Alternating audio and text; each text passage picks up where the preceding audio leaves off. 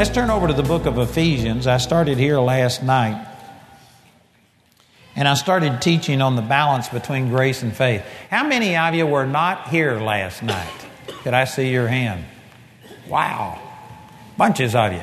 You missed a great message last night. I got really blessed. Some people think, well, how dare you say that your own message is good? You know, if it doesn't bless me, I don't know why it should bless you. I thought it was great. I thought it was awesome. These are things that God has used to change my life. And you know, we do have CDs and DVDs of last night already made. We'll have this morning's duplicate within 5 minutes after the close of this service. And so I encourage you to please get those, because we're talking about things that are timely in the body of Christ right now. You know, in the past, it seemed like everybody was caught up in legalism and what we had to do, and they were just taking all of the responsibility on themselves and believing that God did everything based on their own performance and their own holiness. And so I used to minister on this to draw people more towards grace. But now we've got people preaching grace, which is wonderful, and there's lots of people being set free by the grace of God. But we've got people that have gone to the other extreme, that believe that you don't need to pray, you don't need to study, you don't need to do anything. It's just all up to God. Whatever will be, will be. It's all God. And so now we've got extremes in the body of Christ, and I believe it's more timely than ever to understand that there is a balance between grace and faith. And it's only when you mix these two together in their proper mixture that you get the right results. Grace is what God does. Faith is what we do. And some people will emphasize what we do and forget God. And that leads to bondage, being worn out, burned out. But then there's other people that will minister grace and forget that we have to respond positively to God's grace. We have to appropriate by faith what God has already provided. And if you do that and don't emphasize that we have a part to play, well, then that leads to lasciviousness. That leads to preaching all kinds of stuff. I actually heard a guy interviewed one time who was a member of the Church of Satan. And it seems like this was in Houston, Texas. I forget exactly, but it was the first Church of Satan.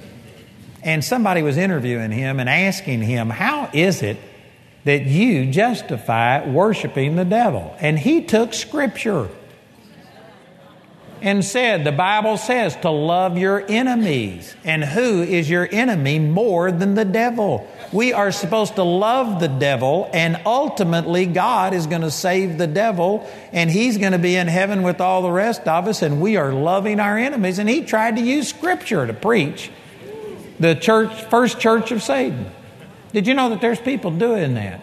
And if you wanted to, and if you only take a truth to the exclusion of all other truths or to an extreme, it becomes an error. And so there is a balance between these. And you know, I could probably spend the rest of my life trying to explain what I'm saying. I know that people are coming from so many different backgrounds. Some of you in here are going to be taking issue with me based on a prejudice or an experience that you've had. Like, for instance, when I first got started in faith, I heard people preaching that faith needs to be balanced. And so what they meant was you need to preach equal amounts of unbelief, and that balances your faith. That's not balanced. Amen.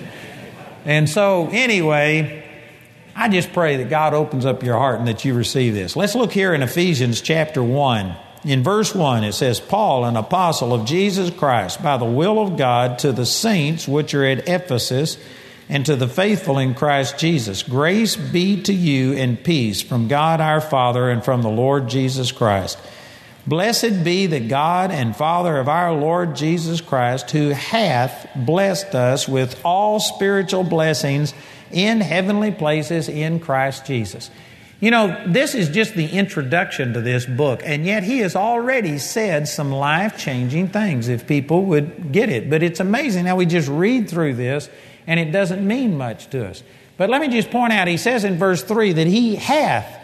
If you look this up in the Greek, it's talking about he has already blessed us. Amen. He has already done it with all spiritual blessings. Not some, but all.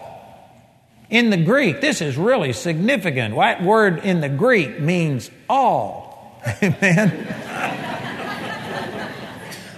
It means the exclusion of none. Everything you need has already been done. See, that's grace.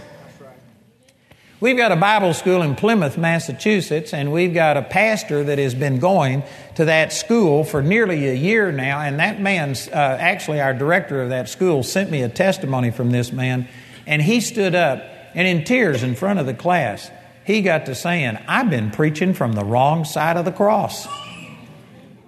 I thought that was a great way of verbalizing this.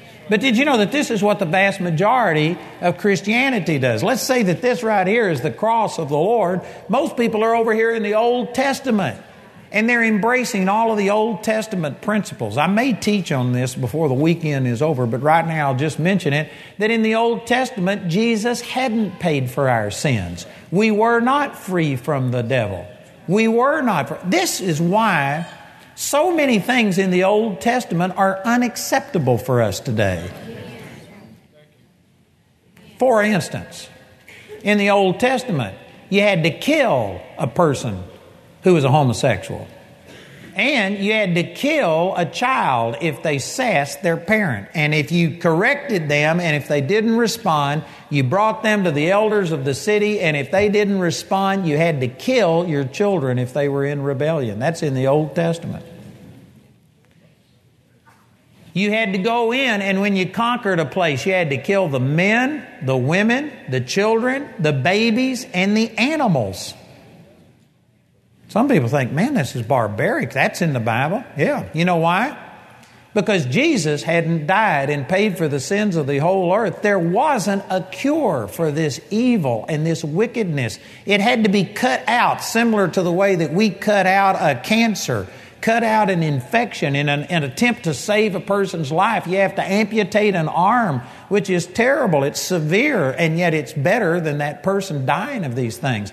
In the Old Testament, people were given over to idolatry, homosexuality, bestiality. Did you know that it was common practice in the land of Canaan, the people that the Israelites conquered, to have sex with animals? Not only would they have sex with the animals, but they would let the animals have sex with them. It was common. It was the normal practice of the day. And that's the reason God says kill a male, female, children, and animals, is because every time you do something like that, you have demons, and you couldn't get delivered of demons in the Old Testament.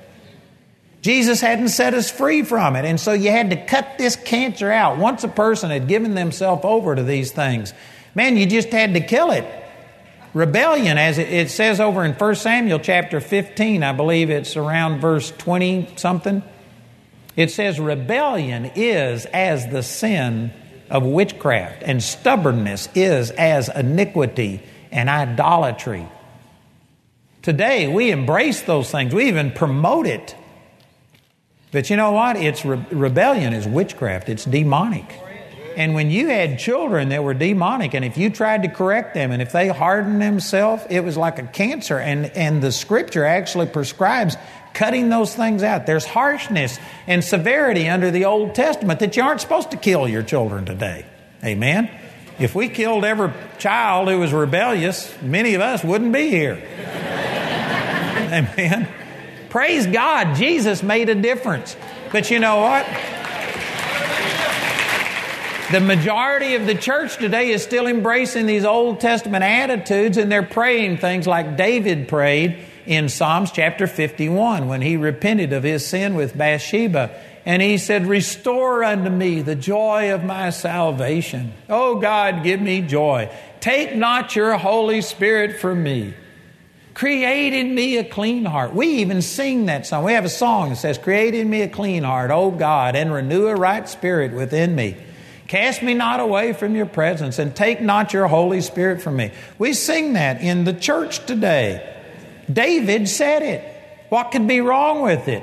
The thing that's wrong with it is that Jesus came and died for us. And now when you get born again, the Scripture says in Hebrews chapter 7 and 8 that He gives you a new heart.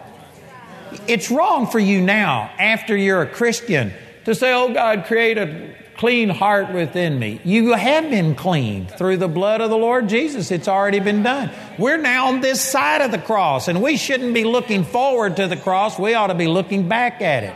And we ought to be talking about what He's already done for us. And He says, take not your Holy Spirit from me. It's wrong for a Christian to pray that. And some of you think, well, man, I sinned, and the Holy Spirit left. No, your perception of the Holy Spirit left because you gave yourself over to the devil and he took control of your thoughts and your attention, and you begin to experience depression and discouragement and things. But God has never left you if you're a born-again believer. He gave a promise that I will never leave you nor forsake you. And so for you to pray, oh God, don't take your Holy Spirit from me, is incorrect. It was appropriate for people on the other side of the cross, but it's not appropriate for us. And I could just go on and on and on talking about it. You need to get your mind renewed. And this is what he's talking about right here. That blessed be the God and Father of our Lord Jesus Christ, who hath, past tense, already blessed us with all spiritual blessings in heavenly places in Christ Jesus. You know, the wording here in the King James, some people think that this is talking about something that isn't a physical reality. It's not real yet. This is just talking about that God has already done it. He's already given you everything, but it's in the spiritual realm. And then, like I was talking about last night, you have to, by faith, like a bucket, stick it down in that well and draw these things that have already been given to you in the spiritual realm and in your born-again spirit. You have to draw them out through faith. But God, it makes a huge difference to understand that God has already done His part. You aren't trying to get God to do something. Amen. You don't have to get God to bless you. I couldn't tell you how many, I don't go into many churches now. Not many churches will have me in. That's the reason I have to rent an auditorium and pay money is because not a whole bunch of churches have me in. Praise God for Solid Rock of Atlanta. These people have had me in how many years in a row? 7 years, and we're still friends. Most of the churches I go into, I don't get to go back. But anyway, what was I saying when I said that? Who knows? Pastor Bobby Ray says, who knows? But when I go into churches, when I used to go into churches, they'd get me into a back room. And they'd say, let's pray. And they'd say, oh, God, come and anoint Andrew. Oh, we pray that your power and your anointing. Oh, God, speak through him. And, you know, I just sit there and seethe on the inside. And people think, well, what's wrong with that? I think, if you didn't believe I was already anointed, why did you even invite me to your church to speak? You're going to wait until 5 minutes before I walk out, and now you're going to ask God to anoint me? You know, Jesus said it this way in Luke chapter 4, verse 18. He says, the Spirit of the Lord God is upon me because He hath, past tense, anointed me to preach the gospel to the poor. In the New Testament, the anointing of God doesn't come and go. Your perception of it might come and go, but the truth is God has already anointed us. And I think it's 2 Corinthians chapter 1, it says, He that hath anointed us is God. It's already been done. The moment God calls you to do something, and it doesn't have to just be preaching. If He calls you to be an administrator, talk to a woman who's a principal of a school. You know what? Whatever it is that God's called you to do, there's an anointing. When He calls you, He gives you His ability to do it. God would be unjust to call you to do something and then expect you to get it done in your own strength and power. So when God calls you, He also equips you, and you're already anointed. So instead of going in and saying, oh God, please anoint me, and oh God, please speak through me, you need to say, thank you, Father, that you have already blessed me. Or as Paul put it, I think this is in either 1 or 2 Timothy, he says, thank God who counted me faithful, putting me in the ministry. Did you know when God calls you to do something, He believes that you, through His power, can do it. He counted you faithful. God had faith in me. I didn't have any faith in me, but God had faith in me and put me in the ministry believing that I could do what He called me to do. And you know what? He's already done that. And so instead of me begging and pleading, oh God, please anoint me, it's so much better to thank God that I'm already anointed, and remind yourself that, God, thank you that you've already called me and anointed me. Thank you that I'm already blessed.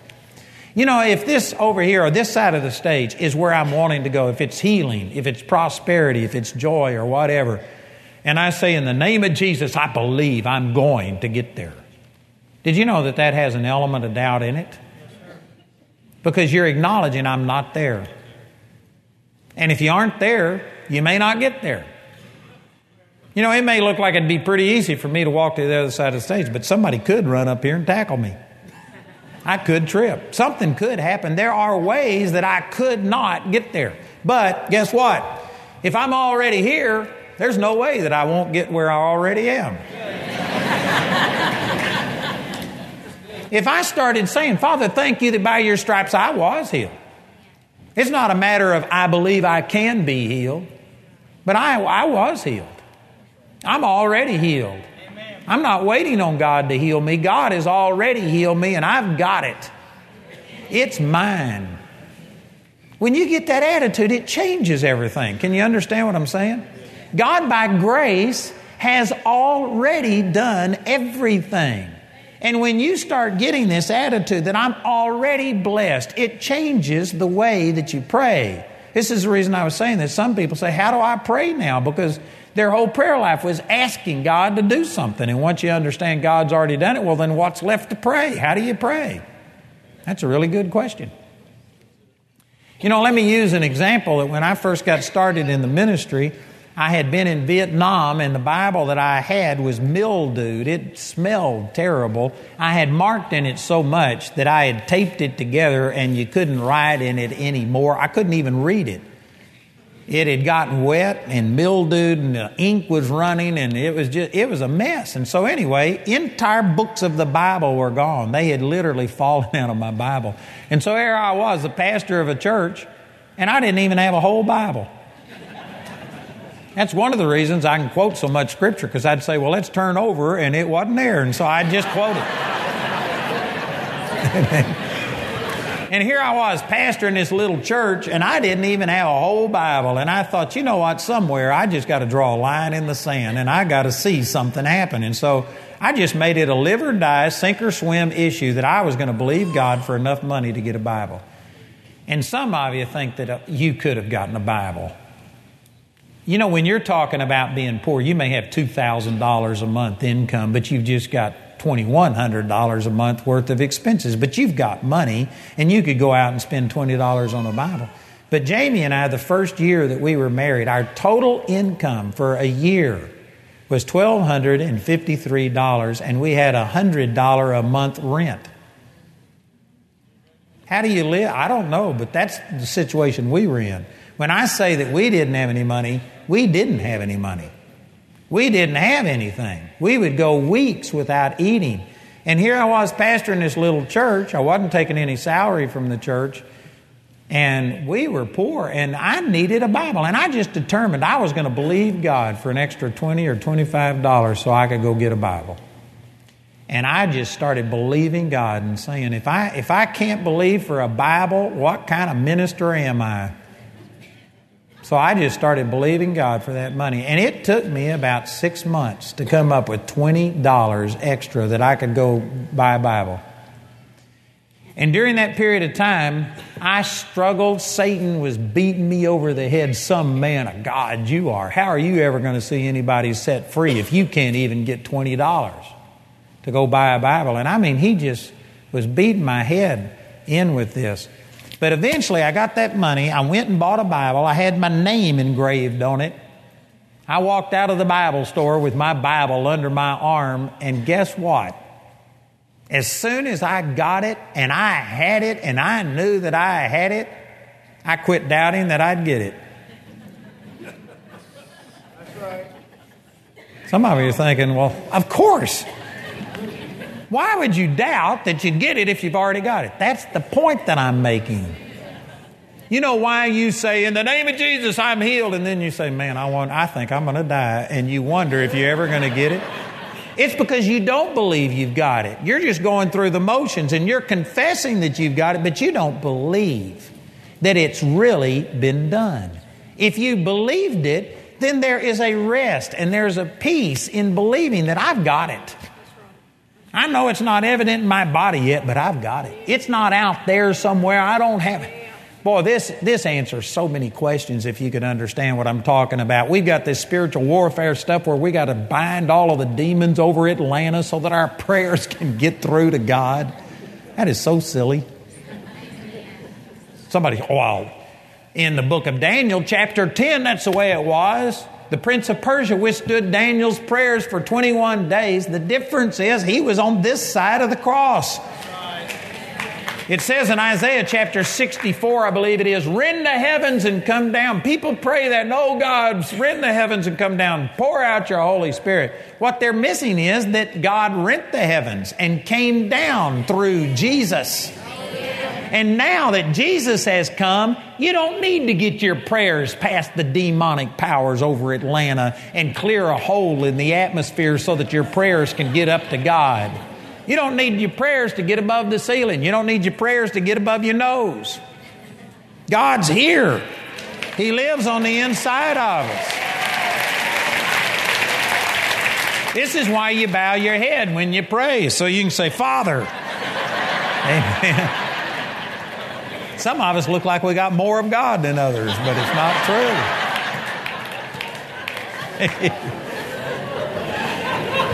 But see, some of these stupid doctrines that we have, it comes because people don't believe that God has already done it. They believe that God exists, but they still have an Old Testament mentality that they got to get past the demons and they got to beg God for this. You've already been blessed. God already lives on the inside of you. You have to release what God has done, not get what God has done. It's like instead of me trying, I'm going to get over there. I am going to get there. No, I'm already here. And you know what? If I know that I've got it, I'm not going to quit until I see the manifestation. I know that there's some way to make this happen. And even an old blind squirrel will get a nut every once in a while if he doesn't quit. And you know what? Once you know that I'm healed, I don't understand why I haven't seen it manifest, but God has already healed me. He put this same power on the inside of me that raised Christ from the dead, and I'm not moving off of that. By His stripes I was healed. And I'm going to keep trying every connection that there is, and eventually I'm going to see this power flow because I know I've already got it. I don't know if you get what I'm saying. But it made a huge difference in my life. When I quit believing that God could heal, He hadn't done it, but He could do it. And I was going to keep asking and praying. That just put such a burden and such a weight on me. It changed everything when I understood that, Father, You've already done it. And I've already got it. I'm already blessed with it. I don't know why I haven't seen it manifest, but I know I've got it. I know I've got it, and I am not quitting. It just encourages you. It builds you up. When you know that God has already done it, that God isn't holding back on you. You know, it's like if somebody told you that you had $1 million buried in your backyard. It'd be great to have a big old backhoe or some kind of a huge machine so that you could just dig that thing up quick. But if you really believed that it was there, if all you had was a toothpick or a spoon, you could get it. Amen. If you really believed it was there, you could get it with the spoon. It might take more effort. I may not know everything I'm supposed to know, but if I know that I've got it, I will get it. If I know that I've got it, if I know that it's on the inside of me, I won't quit. And Jamie and I, we saw this way back in the beginning. And I remember there was this woman in our church in Seagoville, Texas. And she wasn't actually in our church, but she was in the community. And I ministered to her a lot and did some work for her. And anyway, this woman was blind. And I didn't know. I had never heard of Copeland and Hagen. I didn't know that they exist. I'd never heard any faith teaching. I didn't know about anything. Did you know when we started seeing people healed, I didn't know that there had been a person healed in the last 2,000 years. I'd never heard a testimony of a person being healed. I was told in the Baptist church that these things passed away with the apostles. And I didn't know that anybody had ever been healed. But I was reading in the Bible that these signs would follow them that believe. And I began to believe that it was done. And even though I didn't know how to get there, I didn't know anything about your confession. I didn't know about laying hands on people. I didn't understand anything. I just saw that it could happen, and I believed that God had given us that power. And you know what? I started praying for everything that moved. And I was working for this lady, and she was blind, and I prayed over her, and God opened up her eyes. And she was healed. And we started seeing miracles happen before I knew that there had been another person in the last 2,000 years that had seen a miracle happen. And you know how it happened? It just happened because I knew somehow, some way that this could be done. I didn't have a clue. I hadn't heard any teaching on it. But you pray for enough people, you're going to see something happen.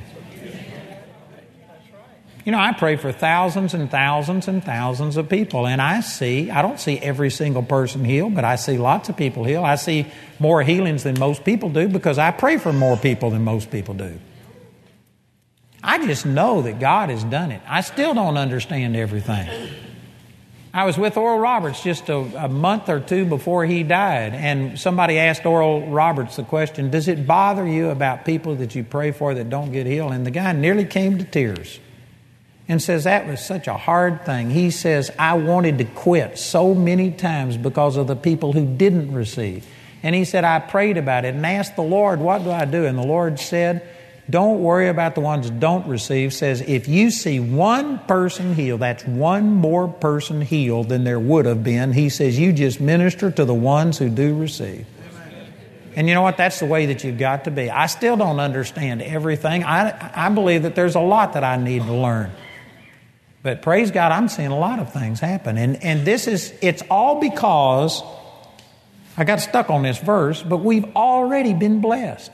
I know God has already done it. I know that the power of God is on the inside of me. And I'm learning as quickly as I can. I'm renewing my mind. But man, I know that God has already given it to me. I can do anything that God calls me to do. That's what I believe. I haven't seen everything God called me to do come to pass yet, but I believe I've got the capacity and I'm not quitting. See, people who believe it could happen, but they pray, then they get discouraged and think, well, for whatever reason, God chose not to answer my prayer, just because you didn't see anything happen. That has nothing to do with whether or not God answers your prayers.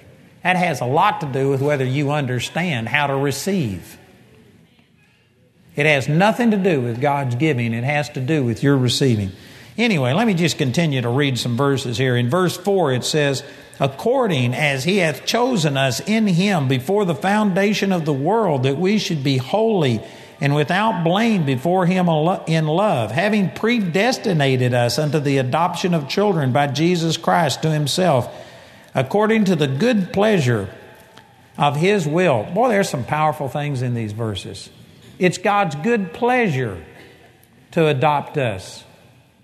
Man, that's powerful. I'm trying to get on to some other things, but those are great verses. In verse 6, to the praise of the glory of his grace, wherein he hath made us accepted in the beloved. Did you know that the Greek word that is used here for made us accepted is only used one other time in the New Testament, and that's over in Luke chapter 1 when it says that the angel came in and said, hail, thou that art highly favored among women, the Lord is with you. Talking to Mary. This is what this word means. When it says we're accepted, that doesn't mean we're just tolerated. God has made you accepted. You are highly favored. You are blessed above all other people on the face of the earth, that through Jesus you have been grafted in. You are adopted. You are a joint heir with Jesus. Radical statement. In verse 7, in whom we have redemption. You know, if I had time, you could go through the book of Ephesians, and one of the unique things about the book of Ephesians, it's not talking about in whom we could have, might have, will have, if you pray enough, redemption. Everything is written from the past tense. It's talking about what we already have in Christ, and most people don't think this way. But it says, in whom we already have redemption through his blood. What is redemption? It goes on to say the forgiveness of sins, according to the riches of his grace. God by grace, this is what I was talking about last night, independent of you, provided redemption, forgiveness of sins. It's already done. You know, I don't have time to teach on this today. Maybe tomorrow I might mention this, but let me just put out a tease that most of the body of Christ believes you're forgiven of sins up until the point that you get born again, your sins are forgiven, and then every time you sin, you got to get that sin under the blood and you got to get re-forgiven. If you believe that, then the only way for you to make it is for me to just kill you the moment you get born again. Because I can guarantee you, you can't keep every single sin confessed. Sin isn't only what you do that is a transgression of the law. It says to him that knows to do good and does it not, to him it is sin. I think that's Romans 14:23.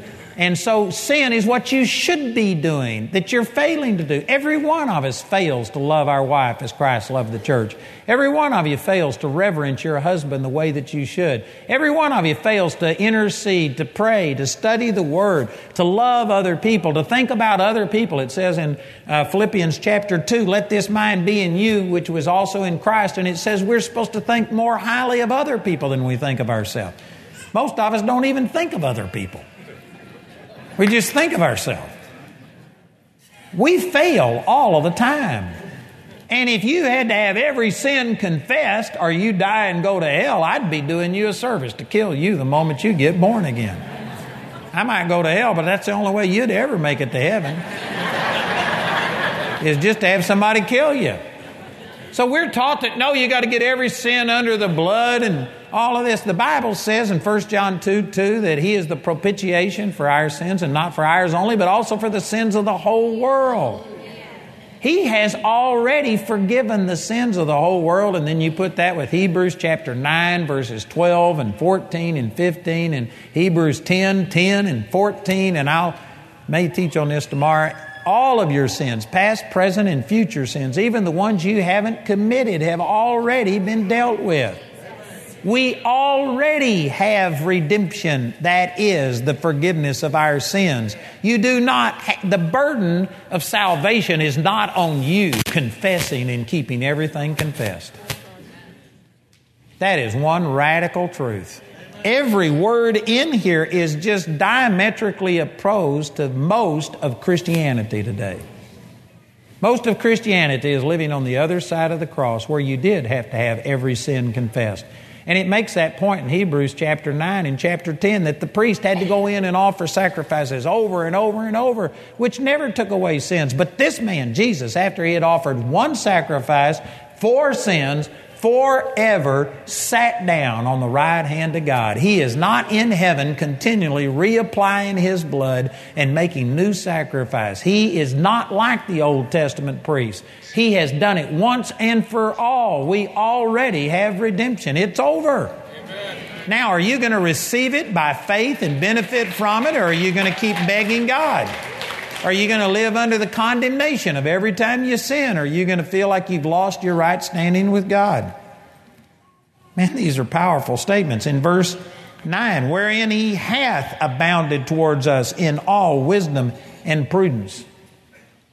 People are always asking God and pleading with God to show them things. The truth is, in your born-again spirit man, 1 John chapter 2, verse 20, it says that you have an unction from the Holy One, and you know all things. Colossians chapter 3, verse 10 says, put on the new man, which is renewed in knowledge after the image of Him that created him. 1 Corinthians chapter 2, verse 16 says that we have the mind of Christ. You could put all of these things together, and you know what? You don't need God to give you wisdom. What you've got to do is draw out the wisdom that has already been placed on the inside of you. You have the mind of Christ. And I could spend an hour teaching on this, but I'll just say it real quickly, that when you pray in tongues, you are praying the hidden wisdom of God. 1 Corinthians chapter 14. So if you need wisdom, you've already got it on the inside of you. How do you get it out of your spirit and into your brain? You pray in tongues. And when you pray in tongues, you're praying the hidden wisdom of God. And this wisdom starts flowing through you, and your understanding becomes fruitful, and you get revelation. Praying in tongues is one of the most important things you can do to release the supernatural ability that's on the inside of you. Man, we had, over 100 people last night come forward and receive baptism of the Holy Spirit and speak in tongues. It's powerful. It's powerful. But it changes everything. Instead of, oh God, further along we'll understand more. Further along we'll know why. I'm just a poor wayfaring pilgrim, plodding through the world below. Oh God, we don't know anything. And you just embrace all of this lack and inadequacy and think, well, I'm only human. I'm just a man. One day at a time, sweet Jesus. That's all I'm asking. You sing songs like that, they'll kill you. It's okay for you to say, well, in my little peanut brain up here, I don't know the answer. But in Christ, I've got the mind of Christ. I've got the same knowledge that Jesus has, and I'm going to pray in tongues because the Bible says when I pray in tongues, it's my spirit praying. It's praying the hidden wisdom of God. And so I'm going to start speaking this hidden wisdom of God out of my mouth and ask for interpretation. That's a different approach than just saying, well, further along we'll know all about it. Amen or oh me? In verse, where was that was verse 8, I think. And in verse 9 it says, having made known unto us the mystery of His will, according to His good pleasure, which He hath purposed in Himself. Notice it says, having made known unto us. If you look this up in the Greek, it's all in the past tense. He's already revealed His will unto you. And somebody says, well, I don't know His will. Your spirit does. And all you got to do is cooperate. Get in the Spirit. Study the Word. Pray in tongues. Let the Holy Spirit bring things to your remembrance. You've already got the wisdom of God on the inside. Just allow it to flow. You don't have to beg God to give it. But instead, you release it. It is so much easier to release something that you believe you have than it is to go get something that you don't have. It's a huge difference. And he says in verse 10, that in the dispensation of the fullness of times He might gather together in one all things in Christ, both which are in heaven and which are on earth, even in Him, in whom also we have obtained an inheritance. Again, it's in the past tense. We have already obtained it. People think when we all get to heaven, what a day that will be. You know what's going to make heaven so great is the fact that you will get rid of our limited knowledge. We'll know all things, even as also we are known. But the truth is that right now, in your spirit, you are identical to the way you will be 1,000,000 years from now. Your spirit is already perfect and complete. It's already got the mind of Christ. And the only thing that's going to happen in heaven is that we now get rid of this little peanut brain that limited, and we will know all things. But you've already got all of this power on the inside of you. And see, this is what he's talking about. That we have obtained an inheritance, being predestinated according to the purpose of Him who worketh all things after the counsel of His own will, that we should be to the praise of His glory who first trusted in Christ, in whom ye also trusted. After that ye heard the word of truth, the gospel of your salvation, in whom also after that ye believed, you were sealed with that Holy Spirit of promise. Man, that is one powerful verse right there. I hadn't got time to teach on that right now, but it's already been done. You're sealed with the Spirit of promise, which is the earnest of our inheritance until the redemption of the purchased possession. What is this talking about? It's all of these things. You've already got it. You're already blessed. You're already accepted in the beloved. You already have redemption, which is the forgiveness of your sins. You already have wisdom. You already have been adopted. You already have an inheritance. You're already sealed. And we're waiting for the redemption of the purchased possession. God in your spirit has already done everything. Your spirit is identical to Jesus right now. Not in heaven, but right now. If you've been born again, you are as Jesus is in this world. 1 John chapter 4, verse 17. You're already that way. But this physical body hasn't been changed. If you were a man before you got saved, you're going to be a man after you get saved. If you were a woman, you're going to still be a woman. If you were fat, you're going to still be fat. Your body doesn't change, but it's been purchased, and you're going to get a glorified body.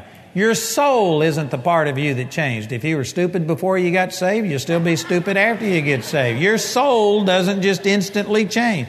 Now, you can renew it and change it, but it doesn't instantly change. Your old bad thoughts don't just instantly pass away. You'll still remember. You'll still have a history.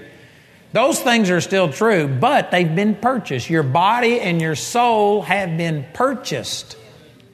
But your spirit is the only part that's redeemed. When it says that we have redemption, the forgiveness of our sins, that's not true in your physical body. It's not true in your soul, but your spirit is redeemed.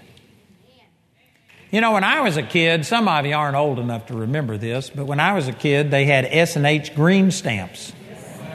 And my mother would go to the store and she'd get S&H green stamps and she would give them to me, and you'd have to paste them in these books, and then you'd go to an S&H green stamp redemption center. And I would take those books in, and I mean, they had furniture, they had lamps, they had toys, they had nearly anything. It was like a department store, and you could cash in those books of stamps. And it was called a redemption center. You could redeem those stamps for something. You didn't want the stamps. The only reason you liked the stamps is because they could be redeemed. You wanted what they were redeemed for, not the stamps. But the stamps were a proof that you had purchased something. Amen. You had to have a proof of purchase, which were those stamps, and then you went and got them redeemed. Our body and our soul are not redeemed yet, but they've been purchased. And we have an earnest, a proof that they have been purchased. That is the Holy Spirit. Your spirit has already been redeemed. It's been cashed in. You don't have an old spirit anymore. You got a new spirit. You are brand new in your spirit. Your little spirit is perfect. But your body and your soul aren't perfect. They've been purchased, but they haven't been redeemed. And we are waiting for the redemption of this purchased possession. The Scripture says that this mortal is going to put on immortality. This corruptible is going to put on incorruption. That hasn't happened yet. I still have a body that's imperfect. I still have a mind and emotions that are imperfect, but my spirit is perfect, and I am waiting on the time that my body and soul are redeemed. That's what this is talking about. Man, these are powerful truths. And then it says in verse 15, "Wherefore I also, after that I heard of your faith in the Lord Jesus and love unto all the saints, cease not to give thanks for you, making mention of you in my prayers." Now let me just point this out. If you were praying for someone that would read your prayer 2,000 years in the future, how would you pray for them? Just based on prayers that I hear as I travel, here's how the average person would pray. Is, "Oh God, just touch them. God, move in their life. Oh God, pour out your Spirit. Rend the heavens and come down. Send revival. God, do a new thing." Something along those lines. It would be pleading with God to touch those people. Paul's prayer is exactly the opposite. He's just giving thanks to God for what He's already done. And then he prays that God would open up their eyes, our eyes, to what has already been done. Amen. Paul wasn't praying and asking God to move. He was asking God to open up their eyes to what had already been done. This is what the body of Christ needs today. They don't need another conference on how to get God to move. God's already moved. They need a conference talking about who they are in Christ and what Jesus has already done. Instead of heading towards victory, they ought to talk about coming from victory and talk about what's already been accomplished. Man, that is a powerful statement.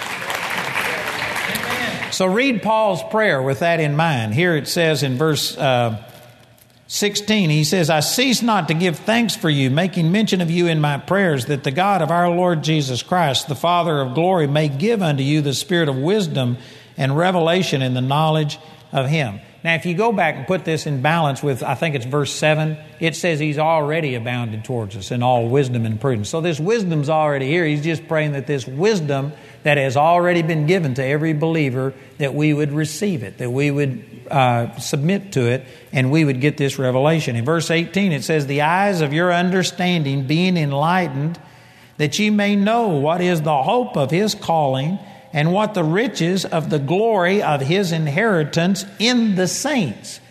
Most people, when they talk about the glory of God, they picture the throne and they picture the rainbow round about the throne and the 24 elders and the 4 living creatures and multitudes of angels praising Him and they picture all of these things in heaven. But the Bible says the riches of His glory is in the saints. You know what you have on the inside of you, if you somehow or another lost it, and if God had to replace what you have on the inside of you, it would bankrupt heaven. You've got the glory of His inheritance in you. You've got the fullness of the Godhead dwelling in you bodily. It's not out there somewhere, it's in you. And I know some of you are thinking, it's not me. I've looked. You can't see into the spirit realm. All you can do is search your body and then your soul, your mental, emotional realm. But I'm telling you, there's a third part of you that you don't even know about. You have the fullness of the Godhead in you. The riches of the glory of His grace is on the inside of you. That's awesome. I'll probably talk about that tomorrow. You need to come back. And then it goes on to say in verse 19, and what is the exceeding greatness of His power to usward who believe, according to the working of His mighty power, which He wrought in Christ, when He raised Him from the dead and set Him at His own right hand in the heavenly places, far above all principality and power and might and dominion and every name that is named, not only in this world, but also in that which is to come, and hath put all things under His feet, and gave Him to be the head over all things to the church, which is His body, the fullness of Him that filleth all in all. He's praying that you would see the exceeding riches of His greatness. And then it says in verse 19, and that you would see the greatness of His power towards us, the same power that He used when He raised Christ from the dead. This isn't something that's out there that is obtainable, and if you will fast enough and pray enough and do enough, God might release it. It's already on the inside of you.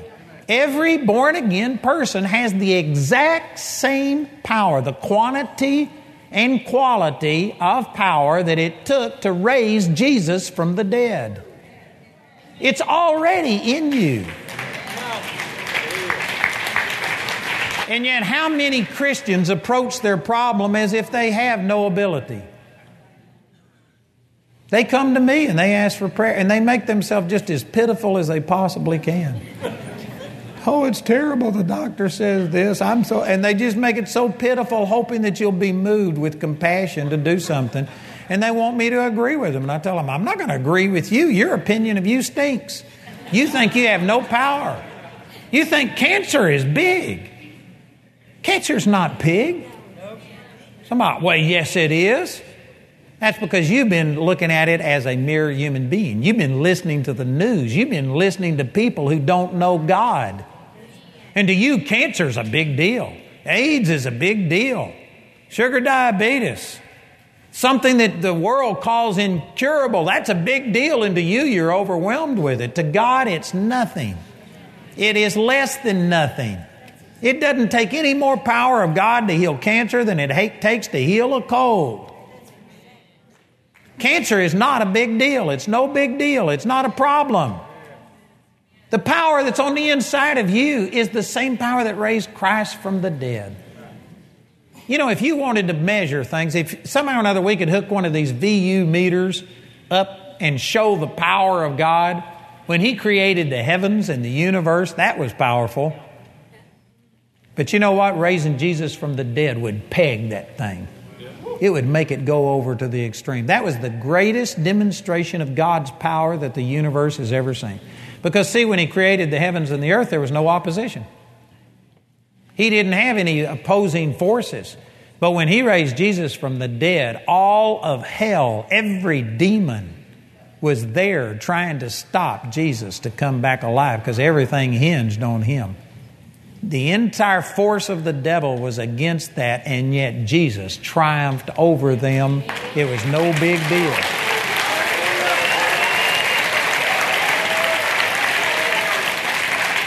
Whatever demon is bothering you was there on resurrection morning trying to hold back the resurrection of Jesus, and he couldn't do it. And you have that same power on the inside of you.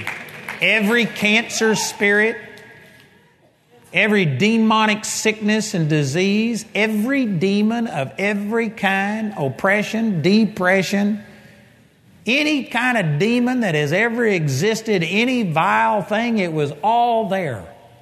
You know, the church that I go to, they put on a big old Easter pageant, and in this Easter pageant, they have a person dressed up as the devil, and he's present when the scribes and the Pharisees are mocking Jesus, and he's always in the crowd. And it's really a great way of showing that even though it was people doing this, it was inspired by the devil. And so it really is effective in this play. And at the resurrection, they have the tomb there. They have this huge stone over it. And this person who was playing Satan is standing there against the tomb. And he's pushing with all of his might against that stone. And then they have this big explosion and a puff of smoke. And when the smoke clears, the devil is underneath the tombstone. The stone is on top of him, and Jesus is standing on top of the stone.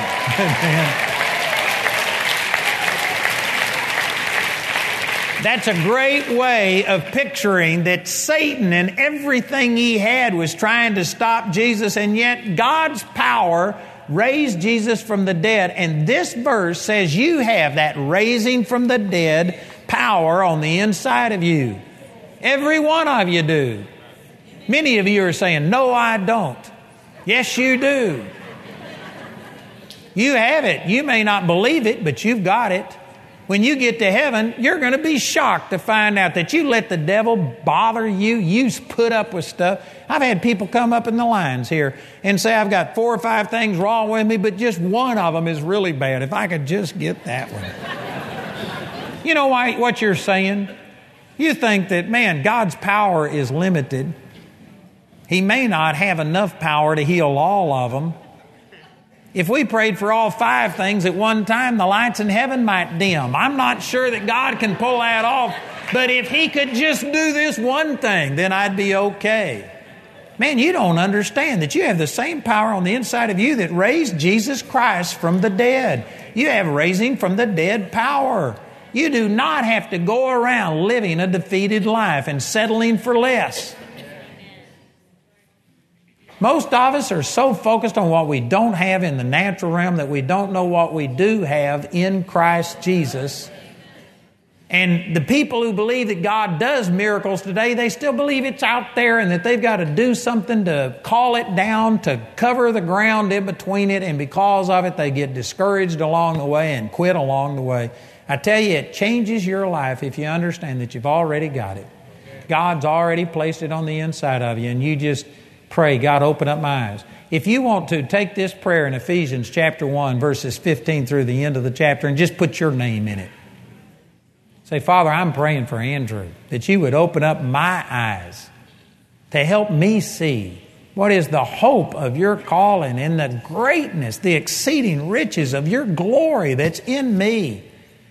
Help me to see that I have the exceeding greatness of your power, the same power that raised Jesus Christ from the dead is now living in me, the same power that exalted him in heaven, and he's above every name that is named, and I'm a part of his body. If I'm only the toenail, if I'm the lowest part of his body, Satan is under my feet. I'm above him. Amen. If you want to write the devil a message, write it on the bottom of your shoe because you're above him. Amen. You get that attitude and I guarantee you, you'll start seeing some victory. You'll start seeing some answers to prayer. You'll start seeing things manifest because you've already got it. It's just a matter of you believing that you've already got it. And then once you understand what God has given you by grace and you quit asking God to do what he's already done, now you just mix it with faith. Take your authority and speak. And you may say the same words, but the difference is you aren't any longer waiting on God to respond to your words, but you're speaking these things in response to what you believe Jesus has already done. There's a difference in saying, by His stripes I was healed, and saying that hoping that God will heal you. Because if you confess it enough, then God will do it. But then, once you understand that you've already got it, and you say, by His stripes I was healed, the power of God flows. It all depends if you're doing this in order to get God to do something, or if you're speaking the truth because you believe you've already got it and now you're releasing it. Huge difference. Huge difference. I tell you, brothers and sisters, the things I'm saying right here are as rare as hen's teeth in the body of Christ. You don't hear very many people talking this way, and that's exactly the reason that you don't see a lot of things come to pass. Boy, it'll change your life if you could understand what I've talked about today. Awesome. Father, I just pray for every person in here, and I'm asking you that you would give us ears to hear. We believe that in our spirit, man, you've already done all of this. Help our minds and our hearts to understand. We pray this prayer that I was reading today, that the spirit of wisdom and revelation would come unto us and show us what we have in Christ. The same power that raised Jesus from the dead, that it already indwells every one of us. Thank you, Jesus. And Holy Spirit, I just welcome you. I invite you to come and make this a revelation to people, that it would change the way we pray, that we would understand what we already have. Thank you, Jesus. We agree and we receive this. Thank you for the change it's going to make in people's lives. Thank you, Father. We agree and receive it. Amen. Let me ask today, if you don't know Jesus, you need to be born again. Everything I've said today was to people who've already made Jesus their Lord. If you don't know Jesus, then you don't have all of this in your spirit. You've got a dead spirit, separated from God. And you have no power on the inside of you. You don't have all of these things, but it's real simple to receive. Jesus has already provided your forgiveness. He wants to give this to you, and all you got to do is reach out and receive it. So if you haven't been born again today you could be born again, because God has already provided everything. It's not a matter of will He save you. He's already forgiven you. Will you receive it? That's what causes salvation to come to pass. And once you get born again, you must receive the baptism of the Holy Spirit, which includes a lot of things, but it includes speaking in tongues. And I had some people come up this morning and say, I don't speak in tongues, but I know I've got the Holy Spirit. I believe that's possible. It happened to me. I prayed for the Holy Spirit and I received, and I mean my life was transformed. But it was 3.5 years before I spoke in tongues. But that's because I was a Baptist. And I'd been told that this stuff was of the devil. And I just wouldn't submit to it. The Lord's not going to force you to speak in tongues. If you're praying and saying, well, if God wants me to have it, I'll have it, you'll never speak in tongues. He will not force you to speak in tongues. It doesn't come that way. You have to pursue it. And I said you must receive the Holy Spirit. You don't have to receive the Holy Spirit in order to go to heaven, but you have to receive the Holy Spirit in order to get this revelation knowledge, to get this power working on the inside of you. Jesus said in Acts 1:8, you shall receive power. After that, the Holy Ghost has come upon you. You can still go to heaven without the Holy Spirit. As a matter of fact, you can get there quicker because you aren't going to have any power. You'll die of something along the way. You can still go to heaven, but why? You could buy a pair of pants that only has one leg in it, but why? What's the point? You could go through life without all of the benefits of Christianity, but why? Why would you not want the power of the Holy Spirit? I'm testifying to you that the baptism of the Holy Spirit, speaking in tongues, changed my life. I talked to some people this morning that came last year and received the baptism of the Holy Spirit, and they have never been the same. They were just crying, talking about how it transformed their life. There are some of you that know there's something more than what you've been experiencing. And I tell you, the baptism of the Holy Spirit is the way to receive it. If you don't speak in tongues, you need to receive the baptism of the Holy Spirit. Amen. Somebody says, well, that's not what they teach in my church. That's the reason I'm not in your church. But that's what I'm teaching. That's what the Word of God teaches. How many of you in here have already received the baptism of the Holy Spirit and you speak in tongues? Would you recommend it? You know what? If you didn't raise your hand, you need to receive this. Is there anybody in here who would say, I need one or both of those? I either need to commit my life to the Lord and be born again, or I need to receive the baptism of the Holy Spirit and speak in tongues. Anybody here like that? If that's you, I want you to raise your hand. Yep, we still got people here this morning. Anybody else? There's people over here. That's awesome. If you raised your hand, or if you were supposed to raise your hand, would you just come right down here and let me pray with you? I want to help you to receive today. Just get up out of your seat and come forward, and we're going to pray with you and help you to receive.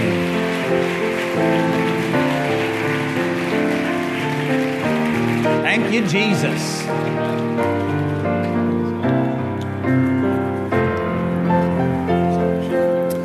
Last night, I don't even know how many we had. Does anybody know how many? 72. Oh, I thought there was over 100. There was a slew of people down here. But praise God, 72 people came last night and received. Awesome. Awesome. Before I can pray with you to receive the baptism of the Holy Spirit and speak in tongues, you have to be born again. The Bible says Jesus is the one who gives the Holy Spirit. So you have to receive the giver before you receive the gift. Is there anybody down here who's not absolutely certain that you've done that Jesus lives on the inside of you, and you need to pray first to receive Jesus as your Savior? Anybody here like that? If that's you, I want you to raise your hand. Anyone? Here's one down here. Praise God. Anybody else? Anybody else? Are you sure? I'm not trying to talk you out of your faith. You just got to be sure. And there's a lot of people that are just hoping. The Bible says that when you get born again, you know that you've passed from death unto life. It makes a difference in you. Is there anybody else who wants to pray this prayer with me first and make sure that you're born again? You want to be sure. That's a smart thing to do. Anybody else besides these two ladies? All right, what I'm going to do, I'm going to lead you in a prayer. It says in Romans chapter 10, verse 9, that if you will confess with your mouth that Jesus is your Lord and believe in your heart that God raised Him from the dead, you shall be saved. It's that simple. Jesus has already done everything. You just have to speak forth your commitment to Jesus as your Lord. And when it says make Jesus your Lord, that's more than just mouthing the words. You have to really make a commitment and say, I'm turning my life over to you. Are you all willing to do that? Amen. All right, well, what I'm going to do is lead you in a prayer similar to this, and I'd like you to repeat it after me. I'd like to ask everybody in here to pray this with me so that these won't feel like we're just listening to them. And as you say this, if you mean it from your heart and believe it, you'll be born again. Isn't that good? Thank you, Jesus. Let's say this. Say, Father, I'm sorry for my sin. I believe Jesus died to forgive my sin. And I receive that forgiveness. Jesus, I make you the Lord of my life. I believe that you are alive and that you now live in me. I am forgiven. I am saved. In the name of Jesus. Amen. You believe that? Welcome to the family. That's awesome. Awesome, awesome. Do you believe that, sister? Amen. Welcome to the family. I believe you're changed. Awesome. All right, so now every person down here has prayed that prayer, and according to the Scripture, it says that you are the temple of the Holy Spirit. That means God created you to fill with the Holy Spirit. He wants you to have the Holy Spirit. So don't wonder, will He give me the Holy Spirit? This is what you were made for. Amen. He wants you to have the Holy Spirit. There are some people that teach that you got to get rid of all sin in your life before you can receive the Holy Spirit, that the Holy Spirit won't fill a dirty vessel. God hadn't got any other kind of vessel to fill. If you could get holy without the Holy Spirit, you wouldn't need the Holy Spirit. If you got problems in your life, you're a prime candidate for God giving His power so that you can start overcoming these things. So don't let any sense of unworthiness or something hold you back. We're just going to pray a real simple prayer and, in a sense, open up the doors of this temple and welcome the Holy Spirit to come in. He won't force Himself. He has to be invited. So we're just going to say, we want you to control our life. We want you to take control. And then I'm going to ask our prayer ministers to come up here, and these people are going to stand behind you, and they're going to lay hands on you, because the Bible says that through the laying on of hands, the Holy Spirit was given. So I'm going to lead you in this prayer, then they're going to lay hands on you and release this power of the Holy Spirit. And then I want you to quit asking God for the Holy Spirit, and I want you to thank Him that He gave you the Holy Spirit, regardless of what you feel like. Sometimes people have an overwhelming feeling. Sometimes they feel nothing. When I received the Holy Spirit, I didn't feel a thing, but I believed. And so, regardless of what you feel like, I want you, after they lay hands on you, to quit asking and just start thanking God out loud and saying, thank you, Father, I believe I received the Holy Spirit. And then those of us that know how to pray in tongues are going to start praying in tongues, because the Bible says that when you pray in tongues, you give thanks unto God. So you're thanking God. It's your spirit, not your brain, but it's your spirit praying. And you're thanking God. So we're going to start thanking God in this language that God has given us. And when we start doing that, I want you to quit praying in English and start speaking in tongues. Amen. Some of you are looking at me like a deer in headlights, like, how do you speak in tongues? I've got a book I'm going to give you, and it'll explain the whole thing. But here's to me the most important issue is that people think that the Holy Spirit is going to take your mouth and make you speak. That's not how it works. People they just open their mouth and wait on God to take it. It's very similar to when I taught this morning. I believe that God spoke through me. I believe He inspired what I said, but He didn't take my mouth and make it talk. It was me talking. That's why it came out in Texan. I spoke. I thought of these things. But you know what? I believe God inspired it. I believe that God was behind what I'm saying. And that's what the Bible says happens, that they spoke with other tongues as the Spirit gave them the utterance. God doesn't force you. He just inspires you, and you have to speak. You have to make noise and believe that it's the Holy Spirit. And once you get over the newness of it and quit listening to yourself, you'll find out it just flows out of you. And it is you, but it's you under the inspiration of the Holy Spirit. And God will confirm it to you, and this will prove to be one of the most awesome things that has ever happened in your life. It's powerful. So that's what we're going to do. Everybody understand? That was a question. Yes, sir. Yes. Do you understand? Yes. Okay, so we're going to pray. The Bible says believers will speak with new tongues. I want you to say, I'm a believer. I'm a believer. And I will speak in tongues. I will speak in tongues. Amen. Father, I thank you. Thank you for all of these people. Thank you for these two ladies who prayed today to make you their Lord. And we believe that every one of us are the temple now of the Holy Spirit, that we were created to be filled with the Holy Spirit. So we open up the doors of these temples, and the Holy Spirit, we welcome you to come into our lives. We want your power. We want your ability in our life. And so right now, we open our heart. Holy Spirit, come and fill us with your power. We lay hands on you in Jesus' name, and we release the power of the Holy Spirit to flow into you right now. Holy Spirit, we just release this power to flow into their bodies right now in the mighty name of Jesus. Thank you, Father. Hallelujah. Now, I want you to start thanking God that He did what He promised He'd do. Put your hands up. The Bible says when you lift up your hands, you bless the Lord. Just start thanking Him right now. Bless Him. Thank you, Jesus, for giving me the Holy Spirit. Those of you that know how to pray in tongues, let's pray in tongues right now. Start speaking in tongues. And as we speak in tongues, you speak with us. if you don't know what to say, you could try and say what you hear a person behind you saying, but your tongue will be unique to you. It'll come out different. You won't be able to say the same thing that somebody else says. But once you start talking, don't quit. Just keep talking. You're bypassing your brain and all of the doubt that's in your mind, all of the confusion that's in your mind. You bypass all of that and you're praying out of your spirit. Thank you, Jesus. Thank you, Jesus.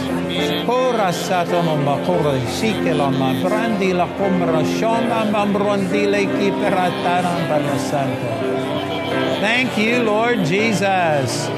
You can't pray in English and tongues at the same time. So you got to quit speaking in English and you got to speak in a language that you don't know. Thank you, Father.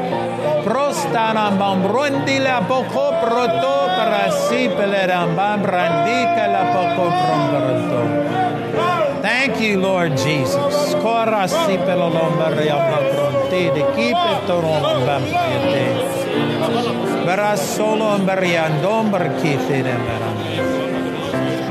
Thank you, Father. Thank you, Jesus. You know, I can't hear every one of them, but it looks like every person down here is speaking in tongues. Isn't that awesome? Thank you, Jesus. Hallelujah. Let me have your attention here for just a minute. You know, whether you spoke in tongues or not, I believe God gave you the Holy Spirit because He promised that He would. I'm not speaking in tongues right now, but I have the Holy Spirit. And when I first prayed for this, I didn't speak in tongues immediately because I'd been told it was of the devil and I had so much questions and fear about it. But you know, I just kept after it. I finally got all of my questions answered and now I speak in tongues a lot. And I promise you, whether you spoke in tongues or not, God gave you the Holy Spirit and all you've got to do is renew your mind and begin to start cooperating and this power will flow through. This is more powerful than what any of you understand. I can promise you that. There's not a person down here that fully understands what happened, but you just gained access to the same power that raised Jesus Christ from the dead. And now you've got to fully understand what has happened to you. And so I want to give every one of you a book because this could be the second most important thing that's ever happened in your life. But you've got to understand it to get the full benefit.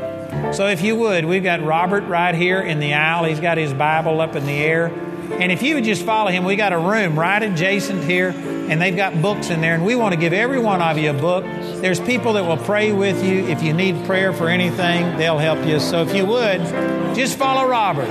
It'll only take a moment, and we want to help you to receive. Let's praise God for all of these. Amen.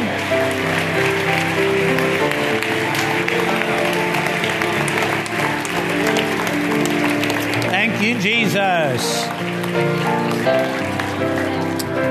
Thank you, Jesus. I was just given a note for you not to leave personal items here because we're going to have the graduation today and they're going to be moving some chairs and people are going to be sitting in them and you may not have your stuff here. So don't leave anything in your seat when you leave today. These are our prayer ministers. And these people are here to pray with you. Many of them are Bible college students. All of them have been through a training with Ashley and Carly, and they know how to pray as if God has already done His part, and all we're doing is receiving. We aren't going to be begging God to do something. We're going to be praying and just receiving what God has already done. So if any of you need prayer, if you would, just come down here right now and let one of our prayer ministers pray with you. We've got people standing at the aisles that will direct you towards a prayer minister. Please cooperate with them. Remember, we have a graduation today at, what time was it? 2:30.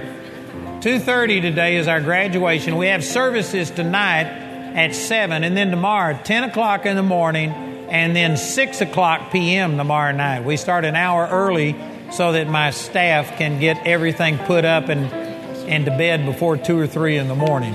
So please cooperate with that. If you need prayer, come forward right now and receive prayer, and we'll be glad to agree with you. Also, remember that we have CDs and DVDs of last night and today already duplicated.